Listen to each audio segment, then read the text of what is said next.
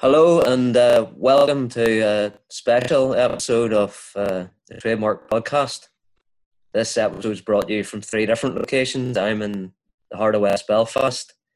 We have Stevie in Leitrim, God's country, boy. God's country. out in the sticks, and we've got Mel in Lurgan. Stevie, you've been preparing for a moment like this for some time with your vegetable patch, your garden, your livestock. Excuse me, it's not a fucking vegetable patch. It's 1 acre under the spade, as we call it. I've enough here to survive for at least 6 months. I said to you before. Yes, cases of beans and cases of fucking double velvet. He has all over the place. Listen, when you fuckers are chewing up each other's ankles, I'm going to be eating chips. All right. Yeah. So there's a air of smugness about you now. I got Mel, you're in Lurgan. Have people started eating one another yet? Yeah, well, workers are starting to walk out of the factories and all that sort of stuff. So revolutions in the air here. Yeah. Yeah, it wouldn't surprise me if this was the kick-off point for worker season in means of production. ABP meets today. Workers walked off the line. 1,000 workers walked out in my park over various sites. All concerned with their employers' blasé approach to safety announcements. That's the kind of enthusiasm and optimism we like to hear, Mel. I think we're some way from seeing worker season means of production, though, just at this point. But anyway. Well, my landlord is still trying to sell his house, the house that I'm in. So I'm going to have to get in touch with the sticks to see if I can pick up some of those rusty guns in the doomsday bunker. Well, the only good thing is the price of your house that you're renting has dropped so much that you might be able to afford it soon. Yeah, that's a stretch. We've said that we're going to continue with the historical capitalism series that we've been recording and producing other content over the next number of weeks and months. But we can't go without first discussing the unprecedented moment that we're in, which is surreal and terrifying in equal measure. So let's start with the public health aspect of it. We're up to nearly 400,000 cases globally, a third of them in Europe, 16,000 deaths at least. And the WHO said that the pandemic is picking up speed. So we don't yet know how it's going to impact on likes of India and the global south, or even here. So we've seen how China and North Korea, or South Korea and Vietnam and countries like that in the global south have begun to respond to the crisis. How does the response of our governments match up to those efforts? Start with you, Stevie. Well, I think the word that comes to mind is clusterfuck. That kind of sums up, I think, the response policy-wise and every other way they responded to lately. Their response was deeply ideological, as we know. It wasn't based on evidence or science or policy. It was based on that kind of nonsense that's behind David Cameron's government of the, what do they call it, behavioural fucking sciences unit or something, the nudge unit within the Tory party, within Number 10, which kind of one mate described, I read an article recently describing it as neoliberalism, which I thought was very clever. And it's the idea that you don't have to make any changes to society. You just got to support the status quo and nudge people, in the right direction, do small things to have positive social outcomes. And their small thing was to do fucking nothing and to let the virus rip through the community and create herd immunity and all the rest of that nonsense. And I think within about 2 days, they'd backtracked on that. It was one of the biggest U-turns in political history. But it just shows you the kind of deeply ideological nature of the response, really. I mean, it was a nudge unit stuff. It kind of gives marketing or an advertising kind of cover to what is naked ideology, and it shows neoliberalism for what it truly is. Since then, of course, they've tried to backtrack, and, we've seen what they've tried to do since, but they lost about 3 or 4 weeks, which is going to cause, potentially thousands of unneeded deaths. Yeah, British exceptionalism has cost many lives, I would say. Absolutely. Having said that, now the Irish government wasn't much better. Both governments have kind of followed a similar path, really, in terms of their wish not to close down the economy or to have profits impacted. And once again, it kind of lies the neoliberal myth that It's all about a small state. It's not about a small state. It's about a big state for capital and a small state for the people. Bailout 2008 led to austerity, and then the current bailout we're seeing happening is going to lead to little people dying. So big state for capital, small state for us. And it's no surprise that in the British and Irish cases, you're seeing problems, huge pressures on public services, and it's no surprise because they've been deliberately run down, defunded, and privatised over the past 40 years. Yeah, well, how could they cope with that? I mean, it's just beyond belief that we're all expected to play our part in protecting the NHS. Everything's reduced now to a soundbite. Protect the NHS on the wee podium in front of Boris at his daily press conferences. And they've spent the last 30 years stripping it bare. And those people are heroic in their efforts to keep us all well. And the surge really hasn't even started. Fiona said to me yesterday, there's 4 people dead now in Northern Ireland. And I says, if you're going to count every one of them, it's going to take a long, long time. Yeah, Mel, who's Fiona? Just for our 500 listeners. That's Mel's wife, by the way, just in case anyone didn't know that. I know we're sitting having a chat in our front rooms here, but And I noticed that they're calling for 250,000 volunteers to support the NHS without pay. They're asking people to risk their lives to now prop up a system that's under immense pressure and is going to be for the foreseeable future. Yeah, well, it's go on. Sorry, Sean. Sorry, go ahead, Stevie. Well, I'm just saying it's we've all said it. Anyone on the left or anyone who understands what's been happening for the last 30 years understands that it's kind of casting a light onto this is what happens when you run down public infrastructure for 30 years, and it's showing up the contradictions in the system, in all systems. You can't have market solutions to these kinds of existential threats. And so it's teaching us an awful lot and teaching people an awful lot about how the economy works, how the state's structured, and the important role and the vital role that the state has to play in dealing with these kinds of threats. There's the idea that they're renting private, in Britain at least, they're renting private beds, off of private hospitals in order to deal with this crisis. You think about it, there's 8,000 empty beds in Britain just waiting for rich people to get ill. But normally, that's the system. Yeah. It's a fucking ridiculous system. And the Irish government's doing much the same. They could have followed, of course, the Spanish government's position where they just nationalised. Well, I don't know if they've nationalised it, but they've requisitioned the entire private sector of health. So, the Irish government's doing exactly the same. They're paying the private sector to rent their hospital beds. So they're talking about operating a universal healthcare system for the duration of the crisis, but it's only a temporary measure, and the private health companies will be well compensated for their sacrifice.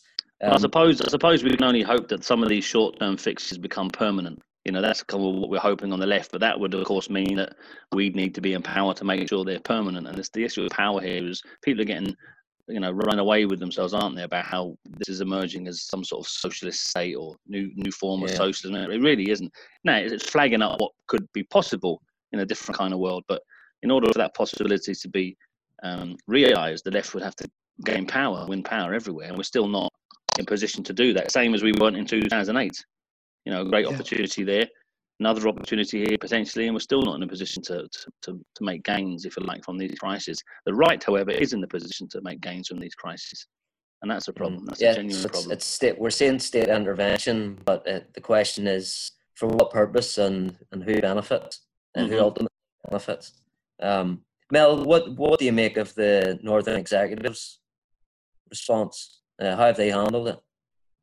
Well, I'm not at all surprised, for really what's nothing more than a glorified county council. I've been saying for an awful long time now that our politicians aren't equipped for the most basic political activities. In terms of the economy, how long have we been saying that politicians really don't know anything beyond, um, uh, the politics of neoliberalism? Can't think outside the box. There's no ideology there. A lot of those politicians, if they were born on the other side of the community, would be quite comfortable in the other political party. So they don't have the tools and they're not equipped to deal with the major crises. And you've seen that with Robin Swan's pronouncements. And, I feel sorry for him because what's he got to work with? But the pressure on Michelle O'Neill the other day in the House and the mischievousness of Jim Allister asking a question that he knew there was no answer to, that these are choices that are going to be everyday choices for the foreseeable future, not for politicians to make, but for health professionals at the core to make, and ask a question like that and reduce that woman to the way she was just pathetic. Well, it highlights the criticism has to be reserved for the unionist parties who for so long wedded their approach to the British government recklessly and dangerously. Yeah, well, see, in any other place, people would look at that and say that, that's so obvious. But in this place, it really will go right down the middle. People say, no, we were right. No, Arlene was right. That, we're British, and that's the most important thing that matters. It's what makes this place even more ridiculous than we ever thought it was. The notion that we haven't got an all-island strategy to deal with this particular problem, even though the response in the Free State hasn't been really, Stevie has highlighted, hasn't been a great deal better. And the ideology that underpins both responses is still about protecting the economy and protecting the market. There's no doubt that's true, Mel. You've hit the nail on the head there. There's this assumption that because they've provided wage support, so that's somehow beneficial for the people. Now, it is in the medium term and the short term because it provides people who are in full-time employment wages. There's still the issue of self-employed. There's still the issue of people on precarious working and zero-hours contracts. But that idea that the state's going to give zero-interest loans to companies to survive this period, and after they're just going to come out of this all hunky-dory, they're going to be massively fucking indebted, as many of those companies already are, to the point where they can't function. What was it you said last week, Sean? Within the OECD, nearly 10% of companies are zombie companies that can only function by using their profits or indeed borrowing more money to pay off the interest from the debt they already have. And this period, what we're planning to do is foist even more debt onto these companies. So we're not talking about cancelling their utility bills, cancelling their debts, cancelling their bank loans. We're talking about lumping more debt onto these companies. So millions of companies globally, but tens of thousands in Britain and Ireland will be bankrupt in 6 months. Even if we do come out of this, even if there is some sort of exit strategy, which there isn't at the moment, so we're not actually helping capital even. You know what I mean? It's kind of one mistake after another. Watching it from afar, it's just like watching a slow motion fucking car crash. Yeah, but let's not forget there's a medical emergency here as well. Yeah. And the very fact that the WHO have been saying people need to test. We have a manufacturer not 20 miles from where we all live that's manufacturing these tests. And on social media saying that they're available. I wouldn't know what to do with one if I got one. I would appreciate a test because I've been unwell for a couple of weeks. But it was so central to how we battle this pandemic going forward, because there are a lot of people that have been ill. If they were tested and seen that they've now developed immunity, they could get back in to help the effort. All of those things. That's really what sets us apart from what has happened in the Far East in relation to people have been tested everywhere. You can't walk out of the house with somebody putting a temperature gauge on your forehead. So it's I suppose the approach of the countries that are coming out of this on the far side of the pandemic is in stark contrast really to what we're doing here.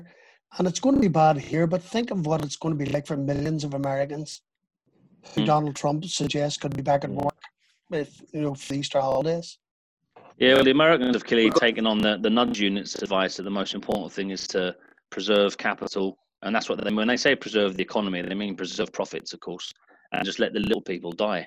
I mean, there are people in rooms in America making those calculations at the moment, thinking, actually, what? So we lose 2 million people. That's a lot. I'm sure. Look, what did that bloke say the other day? They're quite expensive. Old people and vulnerable people. They cost us money. They're not very efficient. They don't produce. They're not profitable. So wouldn't it be better just to fucking cull them? And so that would give the economy a bit of a bounce. That's the sociopathic nature of this system, and this pandemic is kind of again, it's highlighting or kind of shining a light on the sociopathic nature of capitalism. It's just speeding up in a month what capitalism does all the time anyway. We're going to discuss some of the economic dimensions of the crisis in more detail in a moment. Are you telling me off? Are you telling me for shutting up and leading us off in the wrong direction on a tangent? Oi! Turn that fucking microwave off, will you? To interfere with my Wi-Fi. Fuck's sake! Someone's got a fucking pot noodle out there or something. In fairness to back to the north, in fairness to Sinn Féin and SDLP and Alliance and some of the smaller parties, they recognise the need for a different approach much earlier than the bigger unionist parties. So they have identified the need for a different approach and tried to push it. But the very fact there was a quasi-sectarian response to this is just as melted. It's just fucking embarrassing, isn't it? One of the things that heartens me is the community's response.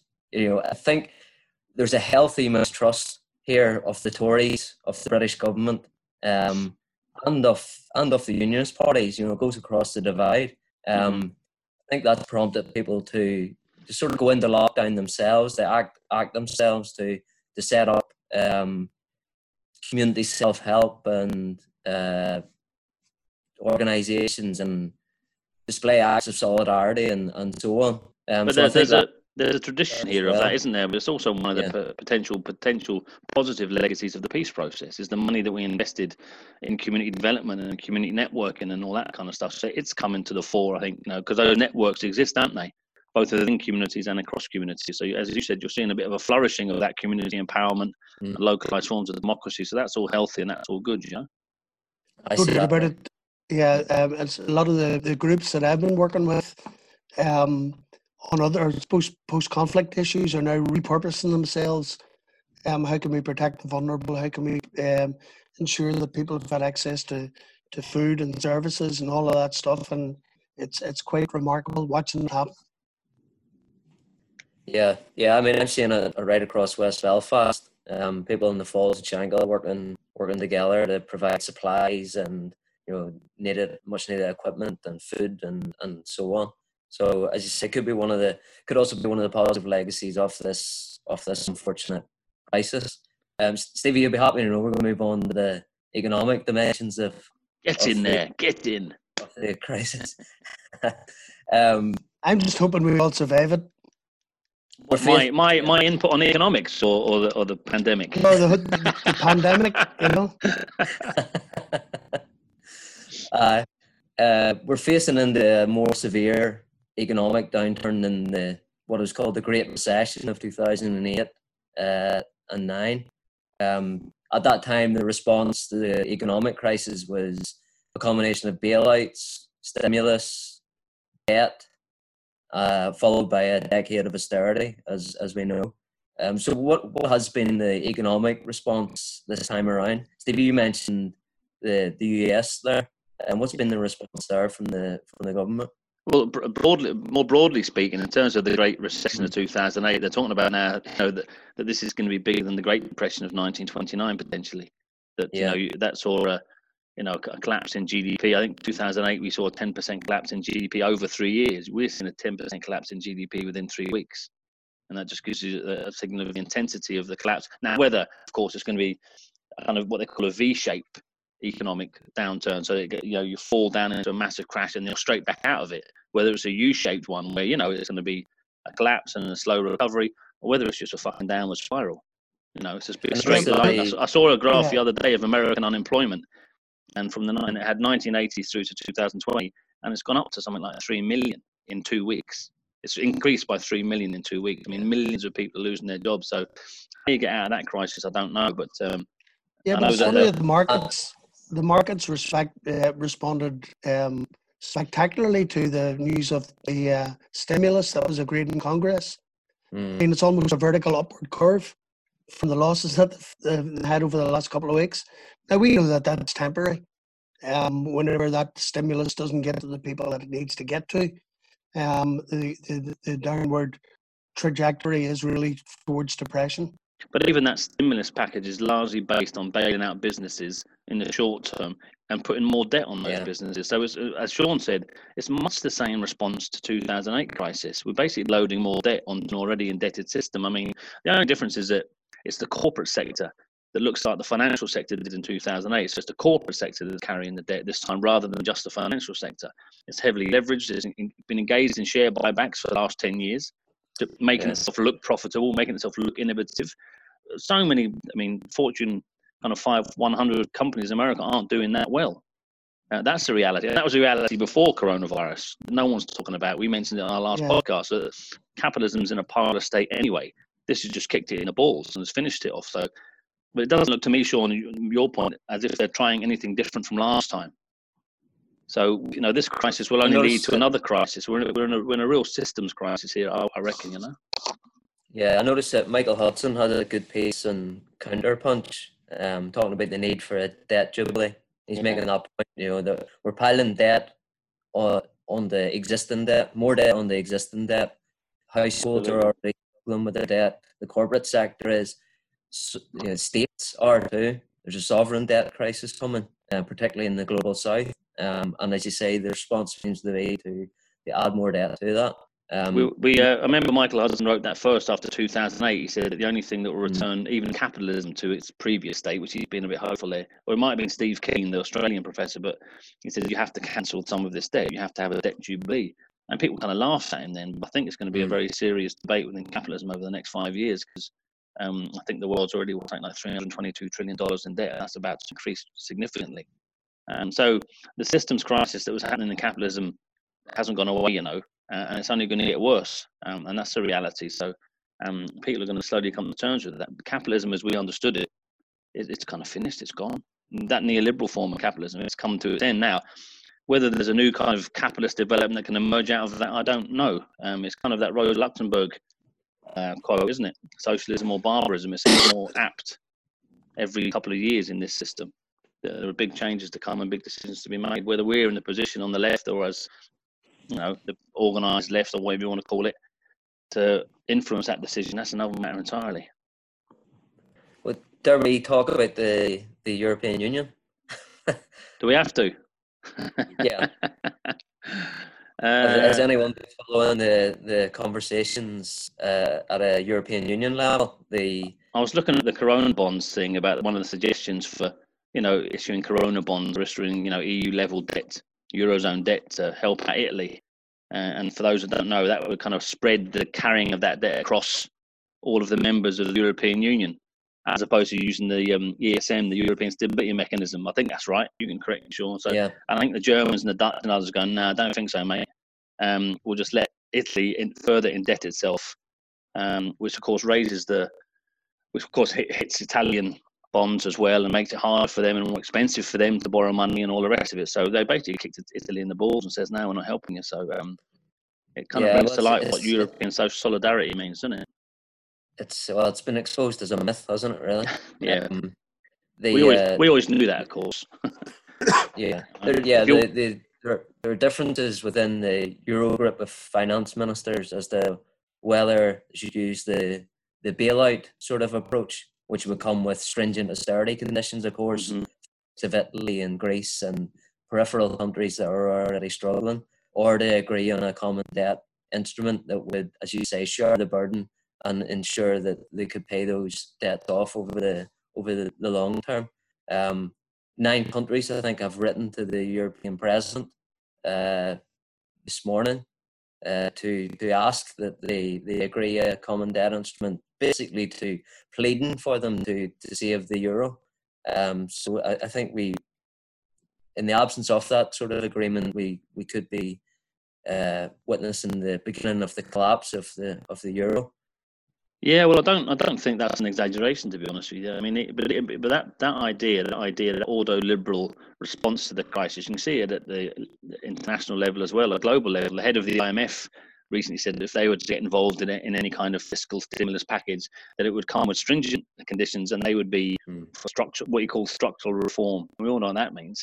That means global austerity for the next fucking 10 years. Yeah. So they haven't changed. They haven't changed their approach. They're kind of, their approach to dealing with the economy is the same as it was in 2008, and that didn't work for us. I mean, so their approach is the same this time. So that's a concern. They don't really know what they're doing. I think that they've got no more tools or no more fiscal levers left. Yeah, it's the same as what I talked about earlier around this wee place. That's modern politics. Modern politics is it's a bit like there's one way of doing politics and that's it. And once something like this kicks you in the balls, you have nothing to look sideways at to see can we do things differently. And the only things that the Italians had were Chinese and Cuban solidarity. The sight of the person lowering the European flag and replacing it with the Chinese flag. Gives us all hope for what we can do with the fucking European Union after this is all over.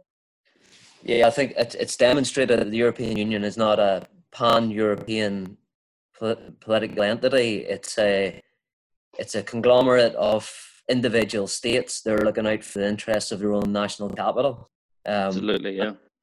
Just doesn't stand up against, as you said, just doesn't stand up against the practice of socialist internationalism, does it?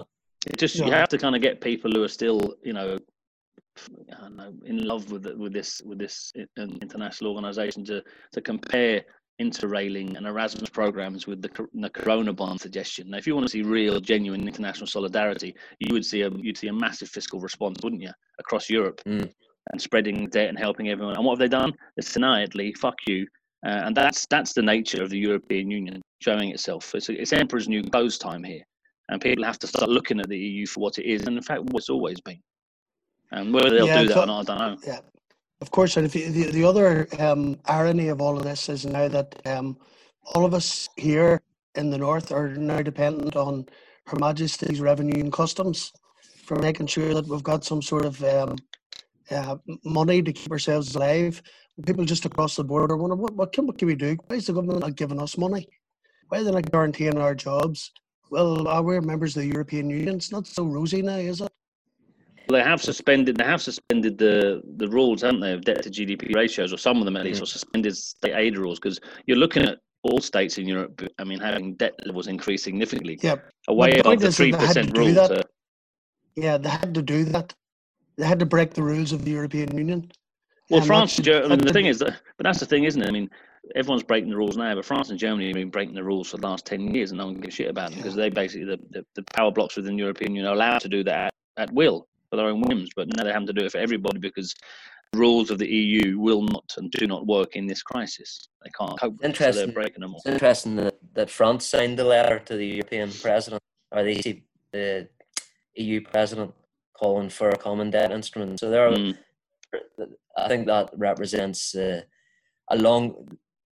culmination of a longer process where France and Germany have sort of been pulling apart on some of these issues. And so it's significant that France are calling for it. I think we could start to sort of witness the further breakdown of the disciplinary logic of the EU in terms of the fiscal rules, in terms of state aid and all that sort of stuff. It's out the window, really, isn't it? Yeah, well, the French kind of push towards EU federalisation. That's their response to this comes out of that kind of political point of view. They're quite, big into the concept of federalising Europe, where the Germans never have been really. The Germans are kind of happy with the status quo of the European Union because it suits their economy, it suits their manufacturing base, it suits their exports. So they're pulling in different directions because Germany doesn't really want a federalised Europe. That would mean a rebalancing of the economies across Europe. There'd have to be a massive transfer, wouldn't there, of wealth, literally, from the centre to the periphery. And Germany's going no to that. France, or Macron at least, who's quite a federalist, would consider that, I think, would be part of his idea. So if you're not a fan of the EU, that split is a good thing. They're heading in different directions now. Yeah. Stevie, you alluded to some of the things that the British and Irish governments have been doing, freezing or deferring mortgage payments and so on. What are the limitations of the two governments' approaches? What haven't they done that they really should be doing? Well, there's huge issues around self-employment. There's huge issues around precarious workers and people on zero-hours contracts. People, and at the moment in Britain, at least, if you're sacked, as your man Weatherspoons Martin did, the 40,000 of his workers there yesterday, those people have to apply for job seekers, which is what, £90 a week or something. I don't know what it fucking is. Lucky enough, but it's not enough to live on. And also, there's now blockages in that system. There's no guarantee of immediate payments. So there's millions of people who are going to be struggling within the next 3 to 4 weeks. Now, if you're in a zero-hours contract, you need that's weekly, monthly money. So within a week or two, you're going to be in trouble. So the governments haven't responded to that at all, I don't think. In terms of what they've done for businesses, I've made the point already. They're not, that 80% wage supplement in Britain is all right for short term, but really all it does is indebt businesses. A lot of them might survive this period, but then they'll go under anyway afterwards. And the biggest issue here isn't just what they're doing now. Is that there's actually no exit strategy for this. But no one knows how to get out of this, I suppose. So that concerns me slightly more, is that the economy that tanks isn't just going to bounce back up in 3 or 4 months. We're going to be heading into a depression. That's the real concern here. And with right-wing governments in charge, I know who will carry the can for that. And it won't be capital, it'll be Labour. It's instructive, Mel, isn't it, to see that the governments are doing everything they can to prop up the capitalist system, to keep profit making going, to allow certain areas of the economy to remain operating, without actually intervening in a way that takes control of key sectors, tries to reshape the economy, isn't it? Yeah, well, I think if that's the case, they're underestimating what the next couple of weeks are going to bring, because I don't think that the people that are suffering here and are going to suffer on a huge scale across the world are going to just say, okay, that was rough, wasn't it? Back to business as usual. We can't allow that to happen. That's why we have to redouble our efforts to work with working class people, empower them with the knowledge that they need to understand the system, to make sure that we are well equipped for positioning ourselves to say this is never going to happen again. Because people didn't do it after the Second World War. Now I know that we could get into, we probably will in the next historical capitalism video, but after the devastation that was created, particularly by working class people, they said to sovereign governments across the world, no, we're not having this. And then, of course, there was the example of a good example in Soviet Russia, where workers created something completely different. I think we're looking at seismic change on those proportions, and I can't see capitalism in its neoliberal form recovering from this. No, but you can see emerging from this, totalitarian control and surveillance emerging. It's not necessarily the case that we're going to emerge into a socialist utopia. That's already there. That's already happening, Stevie. Yeah. But I mean, the point about state intervention is that state intervention, if it's democratic, is what we want. State intervention that we're seeing at the moment isn't necessarily for the benefit of workers, as you said. It's for the benefit of preserving their system, and that's issue. But what it does do, and we have to look on the bright side, I suppose, it does highlight the contradictions again in the system. I mean, even that embedded narrative of there is no money, we can't afford it, that's fucking gone. I mean, the British government can just pull 350 billion out of their arse, like that, out of thin air. And people ask, well, how can they do that now? They couldn't do that 10 or 12 years ago. And we've been arguing this and talking about this for 10 years.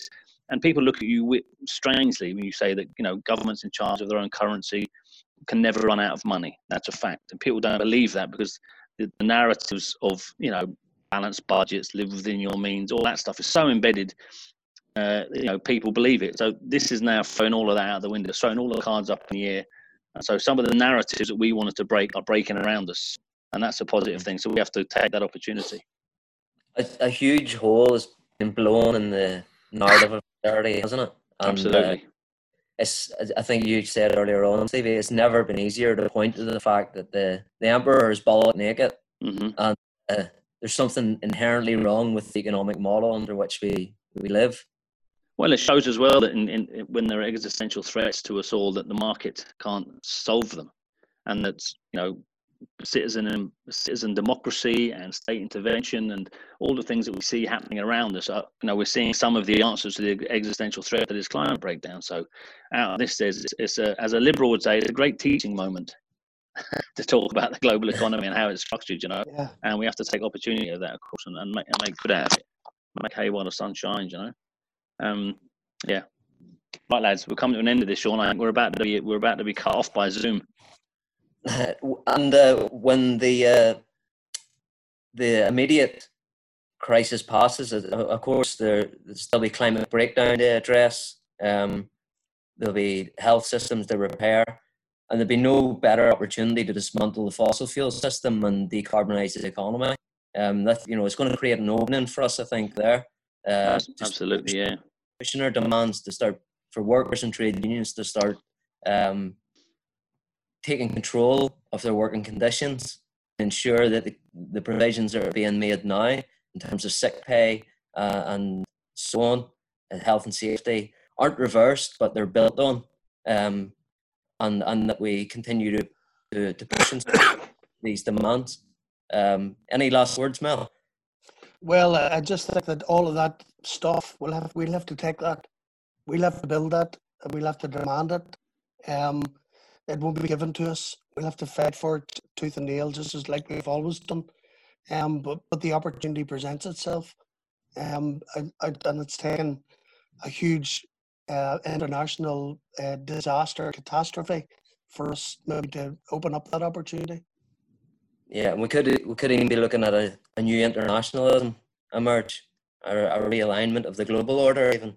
Well, yeah, it might. I mean, you'd like to think it would strengthen international cooperation and kind of global efforts to treat disease and produce medical equipment to follow Cuba's model, about pooling medical resources, people working together internationally. Those are positive stories as well, I think, that we need to be talking about and spreading and talking about people. The other thing that's interesting about this, of course, is it's a little bit like the revenge of nature as well, isn't it? I mean, the coronavirus thing is a bit like, we know, I listened to a great podcast the other day by Rob Wallace, evolutionary biologist, and it was about the fact that these pathogens are coming from areas of wildlife habitats that are being eaten into by industrialized farming.